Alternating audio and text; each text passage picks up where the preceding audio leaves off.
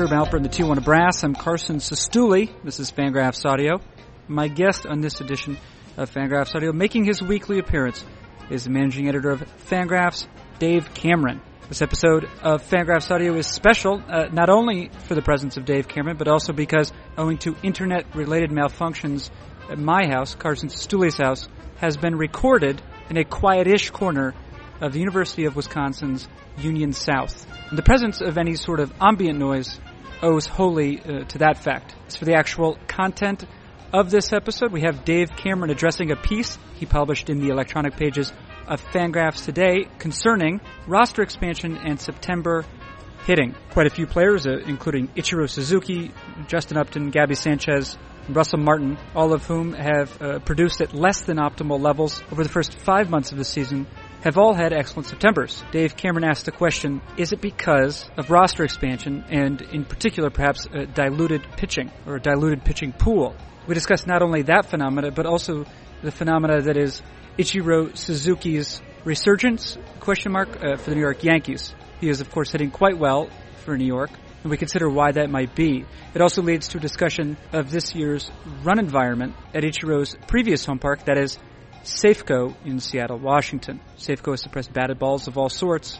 We'll look at how that might affect roster construction for the Mariners in the near future and other clubs whose parks present interesting challenge as far as roster construction is concerned. Additionally, on this episode, Cameron and I consider the AL MVP debate, and if said debate has more to do with the quality of the players involved, and that is Mike Trout and Miguel Cabrera, or the identities of the voters. Finally, I consider with Cameron the difference between high-ceiling versus high-floor prospects, and how, while one might receive more consideration by prospect analysts, the other likely has just as much value for their respective major league teams.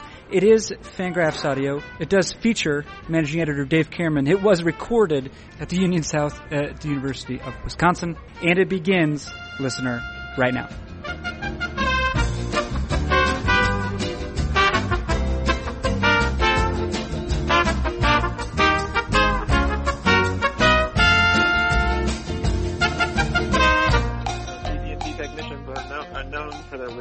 Yeah, right, yeah. Hopefully one who would be full of wisdom. That's the sort that I asked for. I requested specifically. So as it is right now, Cameron, I'm sure that at least a 0.5% of our listeners will be familiar with the Union South at University of Wisconsin. The benefit of this location is that they have the Brewers Nationals game live right now. On a giant projection screen. I mean, probably like 15 feet by 10 feet or something like that. That is a nice little benefit. You don't have one of those at your house? No, I don't. There's no wall that fits that description in my house.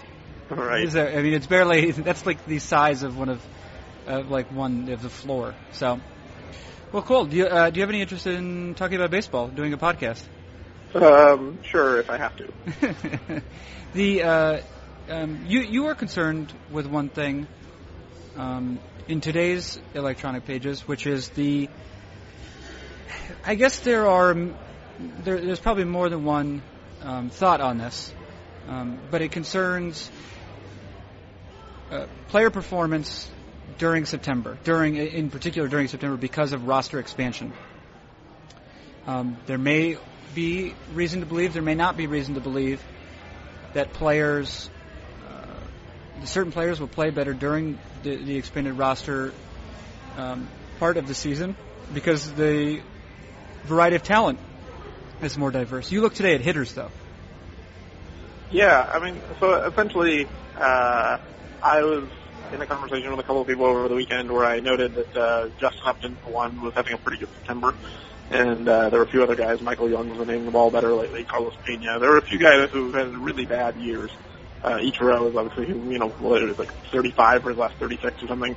They've had really bad years, but they've gotten super hot lately, and they've been scorching the ball.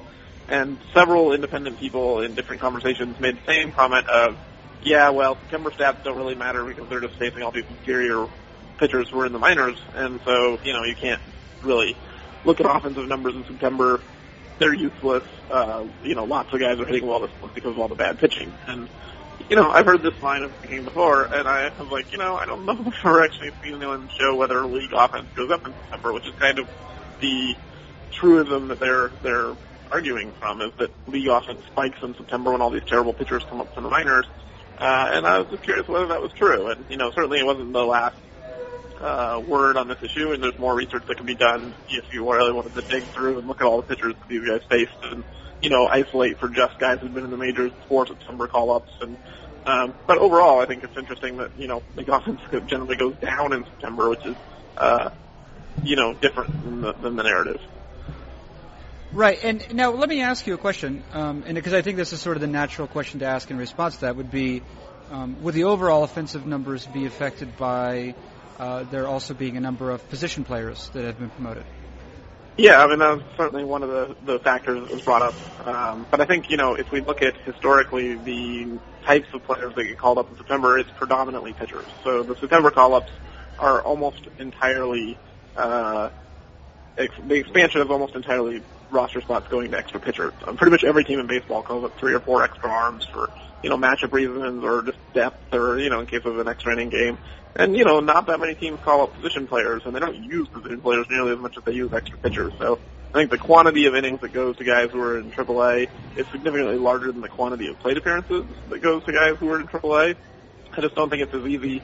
You can skip a start for a veteran starter whose arm might be getting tired, or you can, go to a 6-man rotation, which a lot of teams have been doing the last few years. It's a lot easier to work in one of these pitchers than it is to bench a productive everyday guy and say, okay, now we're just going to give his at-bats to some kid out of AAA.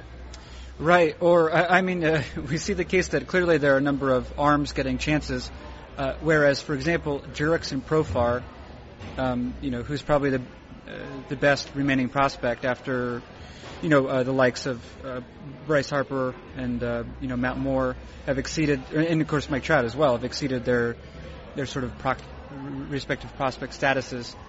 Even Jurickson Profar is finding plate appearances hard to come by.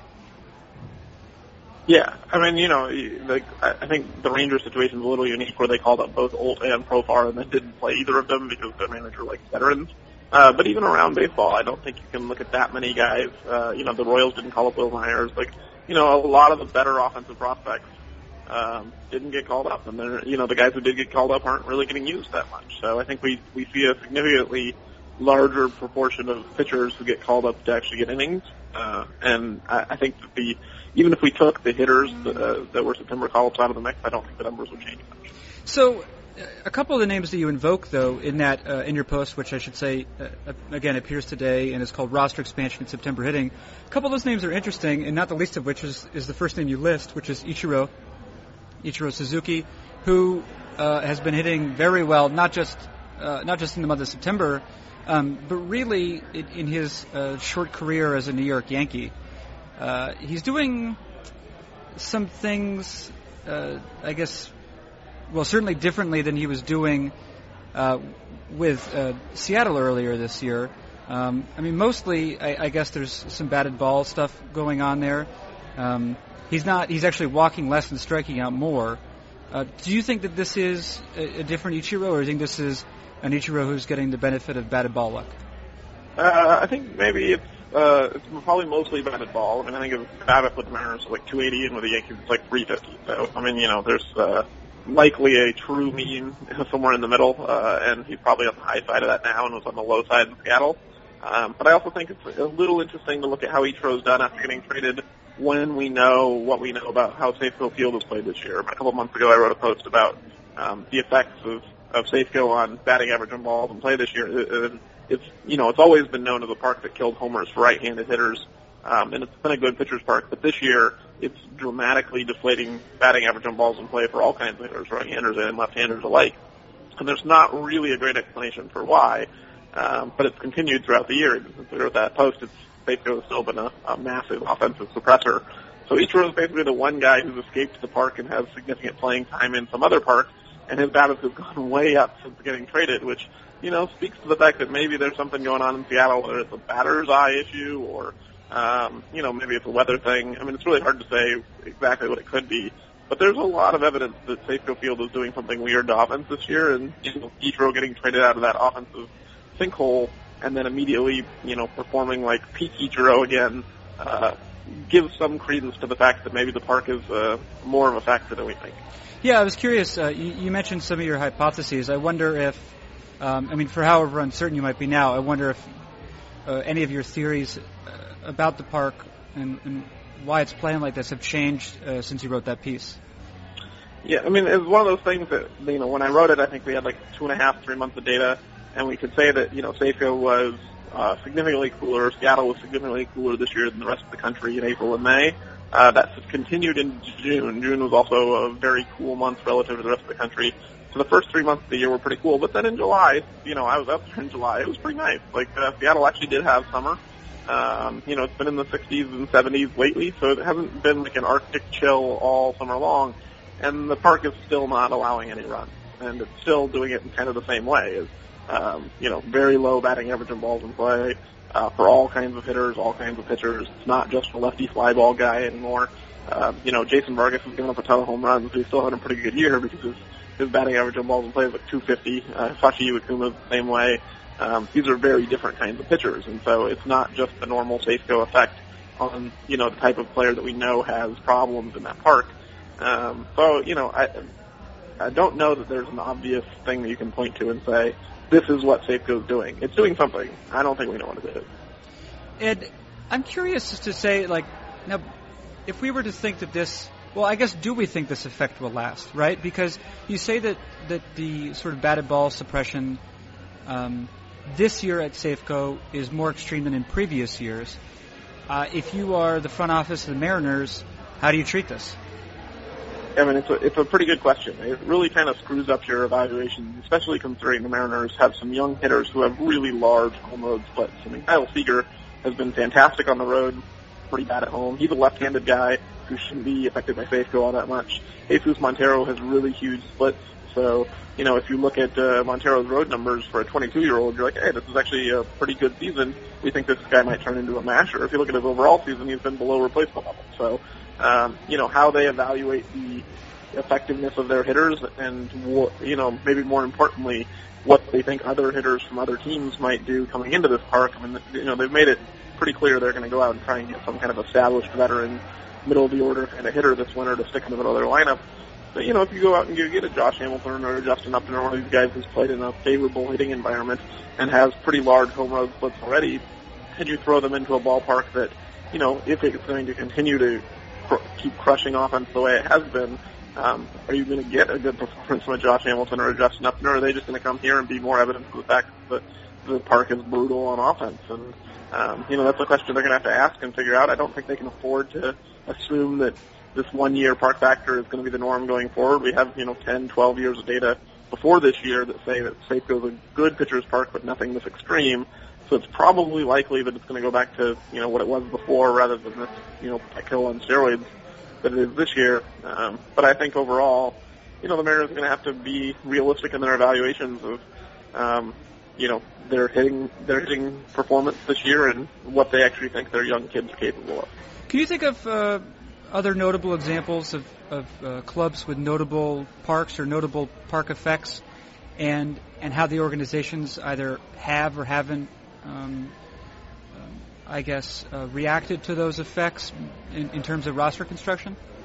Well, I think Colorado would probably be the most notable one, right? Coors Field is certainly its own little unique beast, and they've done things with the humidor to try and change it. But it seems like the Rockies' plan has been to change plans every couple of years, to try things, throw a bunch of stuff at the wall, hope something sticks. Nothing really has, and they haven't really figured out how to build a good roster there yet. So I do think some of these extreme parks cause problems in roster construction. San Diego with Petco, they basically know that left-handed power hitters aren't going to hit for any power there.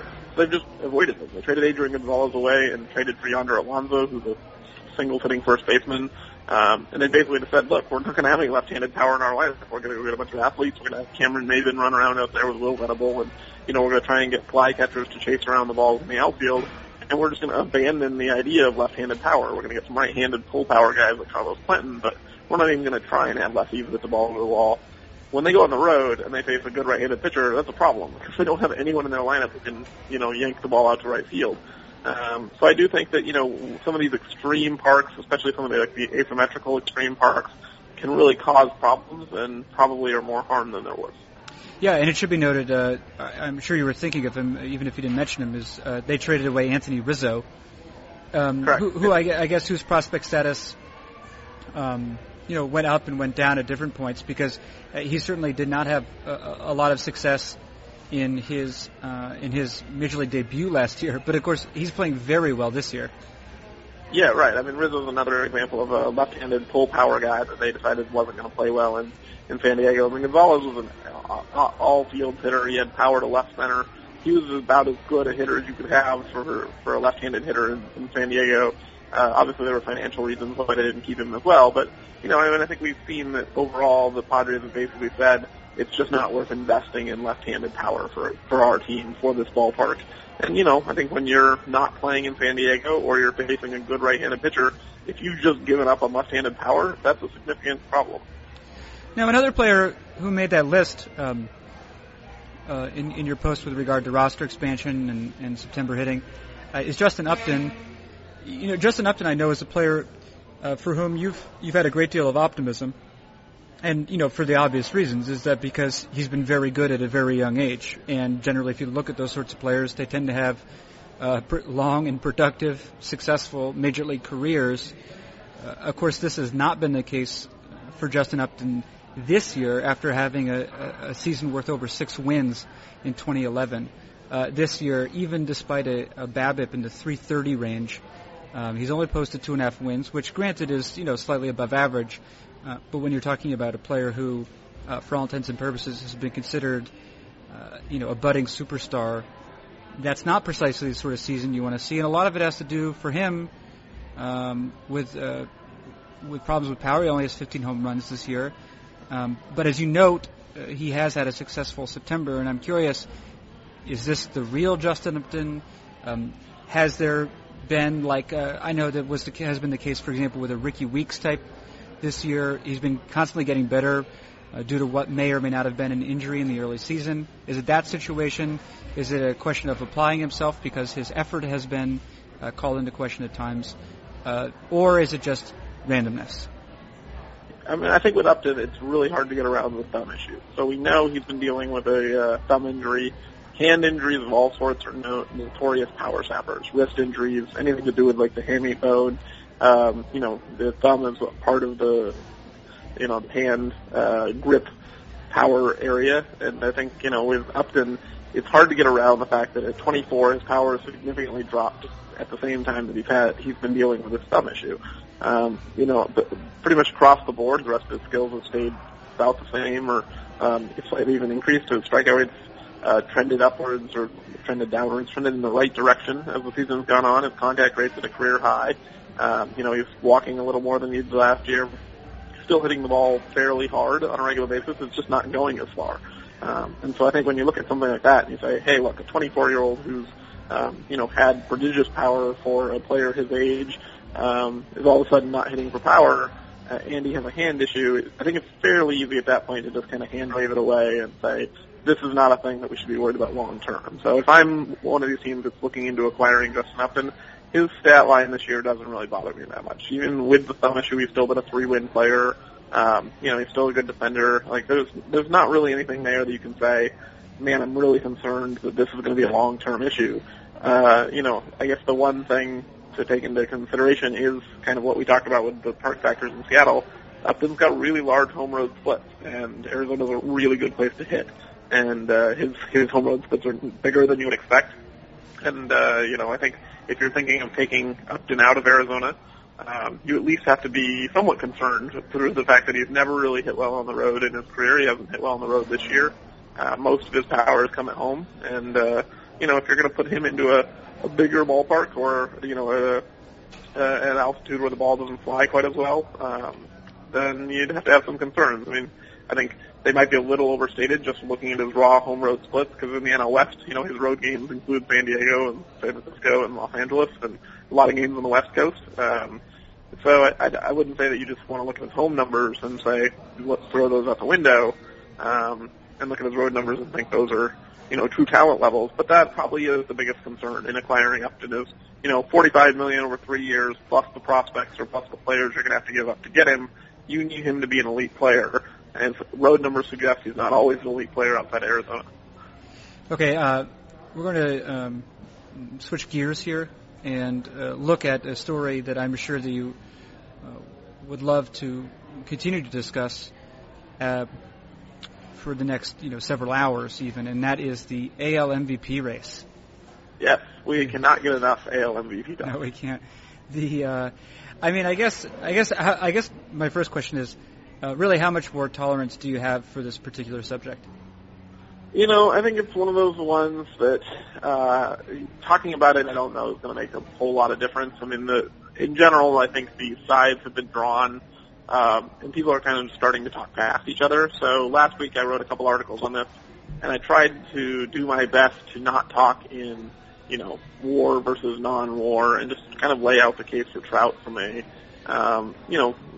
traditional statistics perspective. If you include doubles and walks and grounded into double plays and these things as traditional statistics.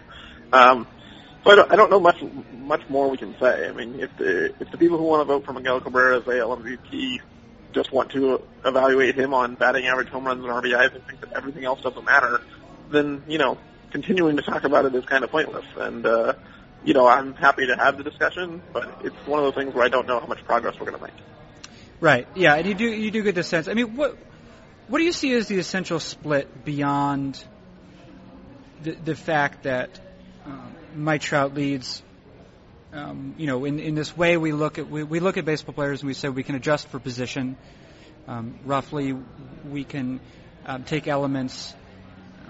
We can look at overall offensive production as opposed to those that are maybe represented merely by home runs and RBI and batting average. There does seem to be a real attachment. I mean, this might be getting more to the area of social science than either you or I have the expertise for. But there does seem to be a certain trait of thought that suggests if Miguel Cabrera wins the Triple Crown, then that equals MVP. And I'm curious just for your thoughts on that. Again, this doesn't necessarily need to be grounded in sort of baseball background. It could be just a reading of the human spirit.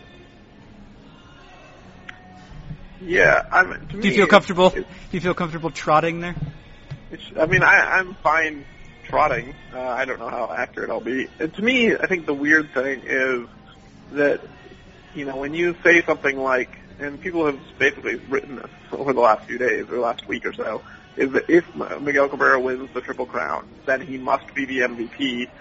This is essentially the accusation that we get all the time of being a slave to the numbers to the extreme degree. Like, if a sabermetric person came out and said, if you accomplish these three things and these three numbers match up, then the discussion is over. You cannot talk about anything else. These three numbers dictate the result regardless of what anyone else in baseball did.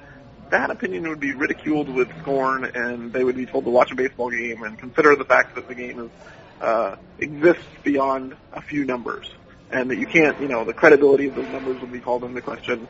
But that's exactly what the argument is that these three numbers that have been held up throughout baseball history are somehow, beyond reproach because of tradition. It seems like it's, there were a batch of voters who were unhappy a couple of years ago when Felix Hernandez won the Cy Young because it discredited pitcher wins. And it seemed like the BBWA was moving away from the win as a pitcher statistic.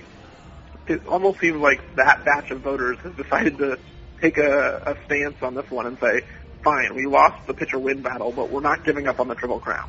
And it's less about the actual merits of Miguel Cabrera and Mike Trout as it is in defending the honor of the way baseball has been viewed for the last 100 years. And I think it's bad that in many ways improvements in analysis and critical thinking and logic and reason are seen as some kind of assault on the sport or an affront to the way the game is viewed, where if you consider the value of doubles, walks, defense, and base running, you're all of a sudden ruining the greatness of baseball. To me, that's just, I can't understand that line of thinking. When we talk about the great players of all time, if you ask any of these guys who are alive in the 40s, 50s, and 60s, the names that come up first are Willie Mays and Mickey Mantle, the guys who did everything, the center fielders who hit for power and ran the bases.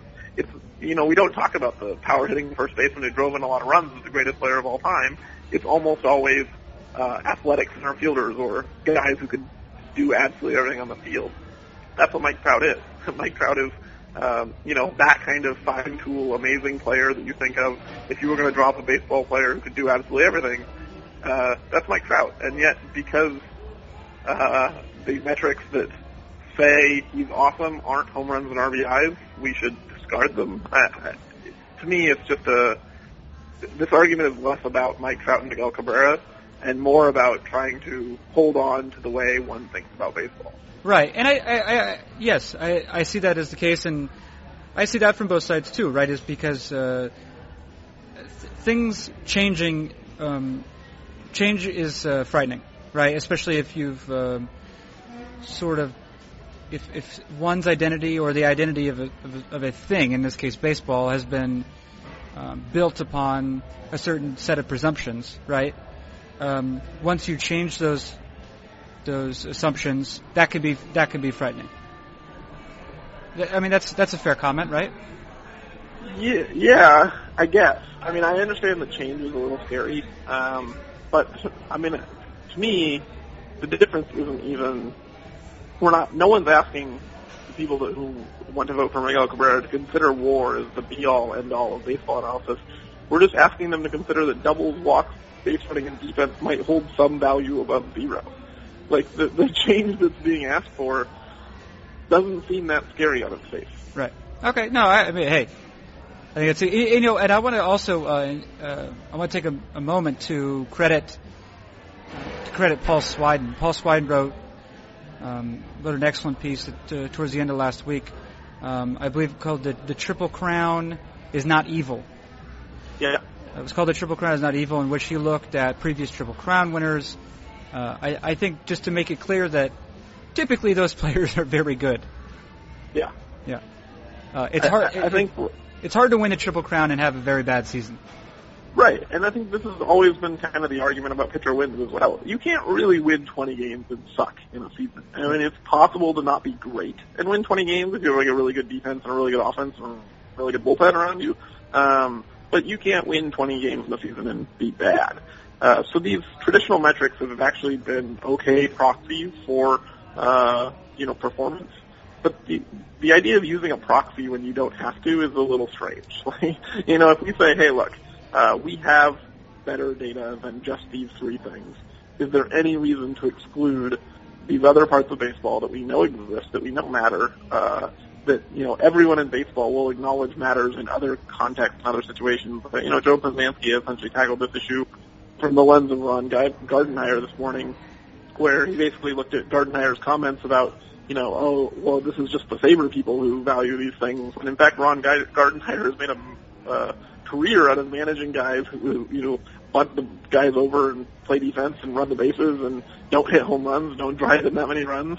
And he's won a lot of divisions with the series with this type of player. So, for him to think that these things are useless, it isn't even real. He clearly sees value in these things. But when it comes to this specific debate, it seems like it's easier to just throw it out the window and say, nope, I want to hold on to the way I've always thought about baseball because I'm scared of the result if I let the nerds win. Do you think that decimal points are part of the problem? Do you think that because, I guess there technically is there is a decimal point in batting average, but home runs and RBIs are whole numbers. Do you think that the presence of decimal points is frightening? I don't think so. I think if we rounded WAR on the site and said that Trout was a 10-win player and Cabrera was a 7-win player, they would find that just as offensive as we say they're 9.6 and 7.3. I just don't think that to me, the issue isn't really about WAR or not WAR. I mean, WAR makes it pretty clear that, Trout's the MVP, no matter what your misgivings are about defensive metrics or, our ability to calculate everything to the decimal point. The gap is so large that your misgivings can't be big enough to close the gap. But to me, this is really about, thinking about baseball in a very specific, narrow way, or being willing to accept that maybe that specific narrow way is wrong. And, there are people who don't want to accept that this specific narrow way of evaluating baseball that was invented 120 years ago is incorrect. Can you think of, in recent years, of sort of the largest gaps that have existed between the award winner, between an award winner, whether it be MVP or Cy Young, etc., and a player who might be ahead of him? Like, so in this case, we have approximately 2 or 3 win gap between Cabrera and Trout. If Cabrera were to win, would that be the largest gap in recent memory? Probably not. I know that there was, the 1996 AL MVP is one of the worst we've seen in a long time. That was the year Juan Gonzalez won because he had more home runs and RBIs than the Texas Rangers won the American League West. And Alex Rodriguez, who had the best age 20 season maybe in baseball history before Mike Trout came along, was I think 9.64 and Juan Gonzalez was like 3.8. And even Ken Griffey Jr., A-Rod's own teammate, was like 10 WAR because his defensive metrics that year were off the charts. But both of them were over 9-win players, at least 8 wins, depending on what your defensive evaluations of them were. Gonzalez was under 4. So there was this huge gap, and Gonzalez won simply because his team won and he had more RBIs. Wait, did the Mariners not make the playoffs that year? No. Wait, they had 2 players who were about 10 WAR and didn't make the playoffs? Correct. How often does that happen? Well, the rest of that team was garbage. That pitching staff was atrocious. Woody Woodward was really not good at putting rosters together. So, they had lucked into the number 1 picks that turned out to be all-time Inner Circle Hall of Famers. And then they also had Edgar Martinez and Randy Johnson. They had some core pieces that you would look at and be like, this team's amazing. And they surrounded them with, Rich Amaral and just really awful Yeah, that's players. actually, now that might be an instance where, right, like a general manager's skill is like rather easy to quantify or measure. Like if you have, in this case, 2 players who together are worth 20 wins, what's replacement level at now? It's like 44, yeah. All right, so 40. So yeah, about say 45 wins to make it even. If you have 2 players who bring you up to 65 just on their own virtues. Yeah. To have 23 other players, give you like an additional 25 wins. You just need like a bunch of other 1-win players. Yeah. It's almost difficult not to come up with a playoff team at that point. Right. I think when you look at that group, the pitching rotation included guys like Sterling Hitchcock, Bob Walcott, Matt Wagner, Terry Mulholland. I think, it's possible to build a dynamic team and then just put so many bad pitchers on the mound that you undo everything that your offense has done. And that's basically what the 1996 Mariners did, is they put a pitching staff together that was so atrocious that the fact that they had A-Rod, Griffey, Edgar Martinez, and Jay Buhner didn't matter. Yeah, that would be actually difficult. Cameron, I know that you're dying to find something out, and that is the players on whom I've developed irrational feelings for recently. Are you excited to hear about that? Yes, I'm imagining they throw 85. I believe one of them does. That's Phil Irwin. Phil Irwin. Yeah. He's in the Pirates. He's in the Pirates system, and he's unexceptional really up until this year. But he has spent this year striking everybody out. I think it's because of a refined changeup. I think if you were looking at the numbers, you'd find that it was a very fine changeup. That seems likely. You like guys with refined changeups and high strikeout rates. Well, changeups are good to have. Those are good things. I'm with you. I like the changeup maybe more than anyone else on earth besides you. So, yeah. I'm with you on your love of the changeup. I'm not always with you on your love of the guys who throw 84 and have good changeup. Right, yeah. So that's one guy. I've also, I certainly have come to enjoy Wilmer Flores' potential. So he's an interesting guy, right? He went from probably pretty overrated earlier in his career to totally forgotten about, and then now he's had a good year and he's still young, and everyone's like, hey, Wilmer Flores, we forgot about him. Yeah, and actually I had a nice discussion in which we addressed Wilmer Flores with Mark Hewlett, and Mark Hewlett and I were sort of discussing this as one route that in particular Latin prospects take. It's hard in baseball to have lots of post type prospects, but Right. because we don't necessarily expect baseball players to be very good to begin with, right? But in this case, with Wilmer Flores, or in other Latin prospects, you can have an instance where, because they're 16 and 17, and given sizable bonuses, they can be, a fan base can get excited, especially a large fan base like in New York. And then if they have a bad season, at 18 or 19, then you forget about them. Right. This is a situation where they would just be getting at a high school, if they were stateside. So it's not particularly fair. But right, Wilmer Flores, not clear what his position will be at this point. But looking good. No, but one player whose name I've come across who acquitted himself very nicely this year in the Southern League, which I guess would be with the Jackson Generals, the AA Jackson Generals, is Brad Miller. Yep. Who you might know something about, but he showed excellent approach at the plate. He's not very old. I think he was 22 this year, age 22 season in the AA, and he plays shortstop. He played shortstop this season. That may not be where he plays forever, though. Yeah, so you've actually got the physical tools to stay at shortstop. Miller's not one of these guys who just doesn't have the lateral movement to play the position. His problem is just fielding balls that are hit in his general direction, which is unusual for a college-polished, kind of a lower upside guy. Brad Miller doesn't have a lot of physical tools. So usually when you see these guys, they're overachiever types who are steady and, make all the right plays and fundamentally sound. That's kind of your picture of like the scrappy white utility guy. Brad Miller fits that to a T, except for the fact that he makes a lot of errors. I mean, he made 35 errors this year between High Desert and Jackson. And the question is whether he just has the, mental focus or whatever it is that's causing him to make so many errors to allow him to remain in the position where balls get hit to him a lot. There's some thought that, with those error problems, he might need to move to second base just so that there aren't as many balls in his direction. Oh, so that's an interesting. I've only heard one player sort of described like that recently. I mean, besides Brad Miller in this case, and that's Didi Gregorius, the shortstop prospect with the Reds, who's been. Reports suggest that in terms of range, he's excellent in raw ability. But yeah, he appears to lose focus. And now you're saying this might be the case with Brad Miller as well.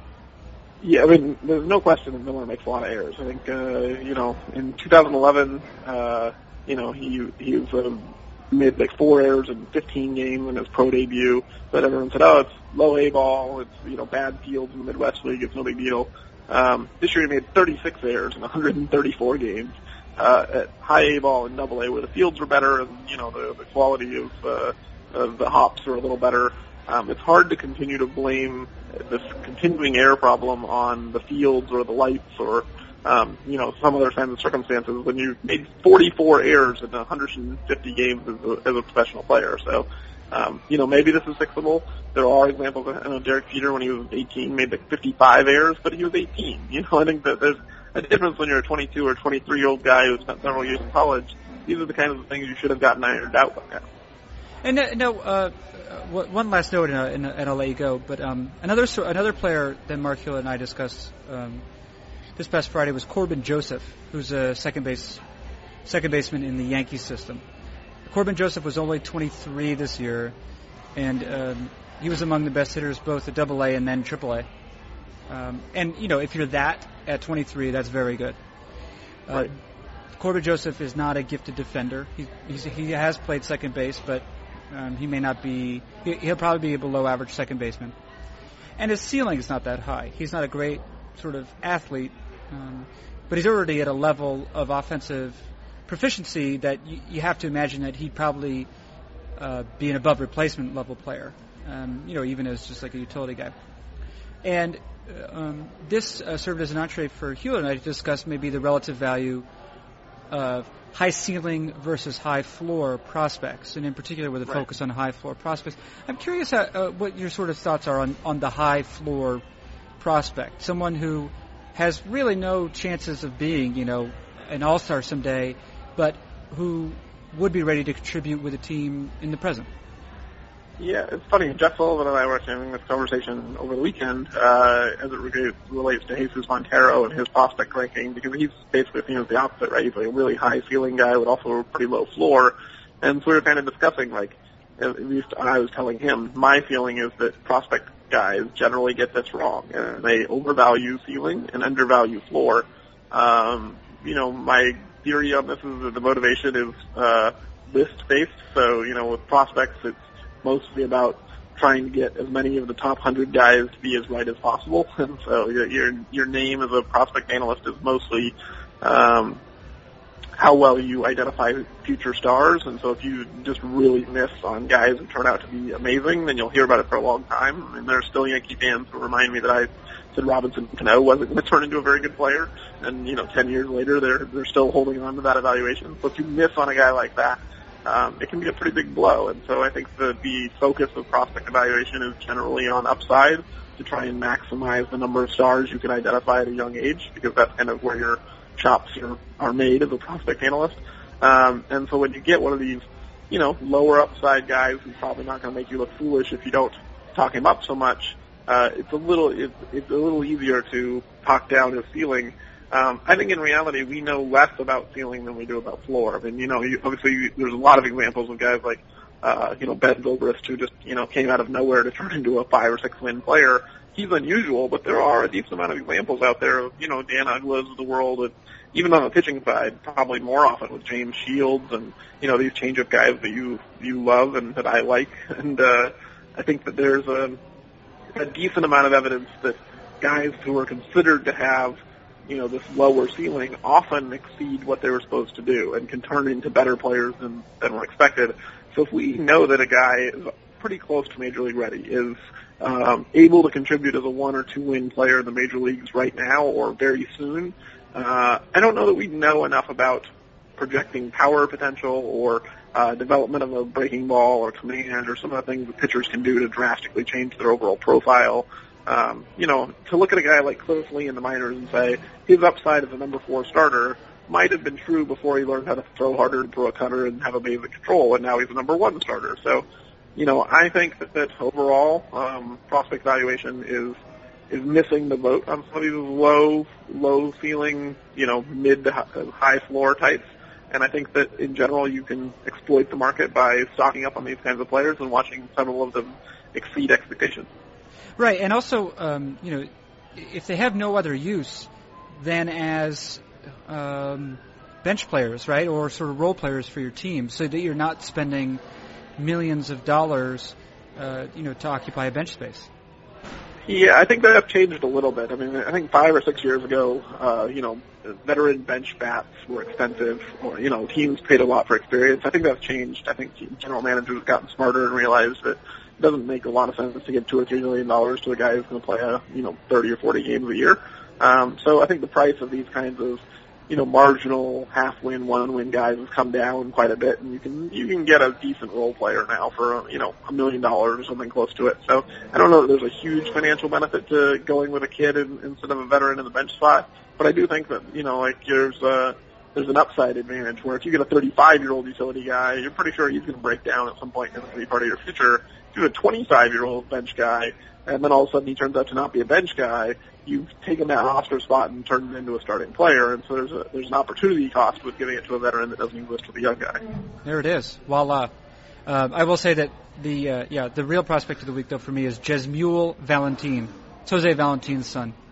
One of the best seasons, at least per the plate discipline numbers in the Arizona League this year. So I'll just leave that with you. Jose Valentin's son has good plate discipline?